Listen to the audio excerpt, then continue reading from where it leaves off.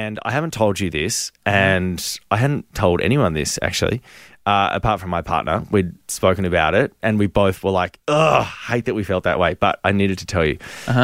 So, it's not nice. So when you came in here after the birth of your daughter, Remy, you were beautifully emotional and really, really happy. It was. Some people would say over the top. I could not control my emotions. You couldn't stop crying. It was beautiful. Have a listen.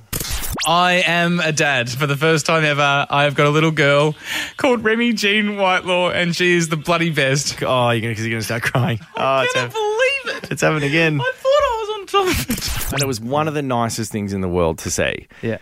But, and this was the really yuck part, and my partner and I spoke about this, I hated this, but you guys had a vaginal birth. You had a birth that went well. Good, in the scheme of things. Obviously, there's things that come up in every birth, and I'm sure everyone's got a war story. Yeah.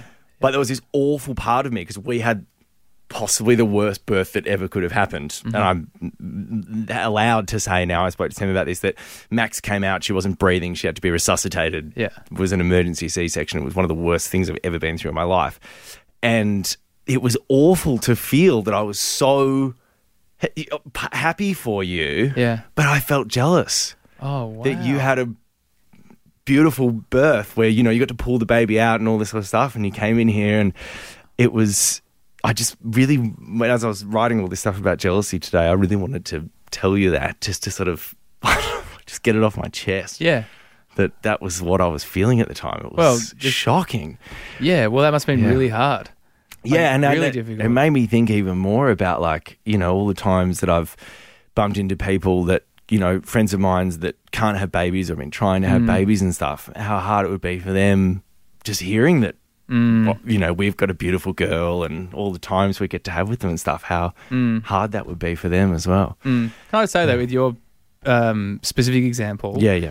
I think, as you said before, you can't control feeling jealous. Yeah. But you can control how you act despite that feeling. Yeah, and I know you were very happy for me. Yeah, that's good. And not at one point did I feel like you weren't overjoyed for me. That's and good. that must have been really hard for you. No, it was. Let's not make it harder than it was, but it was. I'm glad. I'm so glad that it didn't come across. I didn't. You're the first person I hugged when I walked in here. Yeah. And as well, Waterworks, obviously. Yeah. And I felt you were very happy for me. Oh, that's good, man. That's good. Yeah, it was a shocking feeling. Yeah. I remember I got home to Sam that night, and I was like, how good? And she was like bursting into tears, and she was like, I'm a horrible person. I feel we both were like, yeah. Anyway. Yeah. Oh, off your chest now. Yeah. And mate, totally fine. Thanks. As well. Don't beat yourself up about it. Yeah, good. I'm glad. Yeah. Great. Well, if anyone else feels jealous of somebody else out there and they've got the second one. Beautiful friends. Say the second one. My hair. Come on.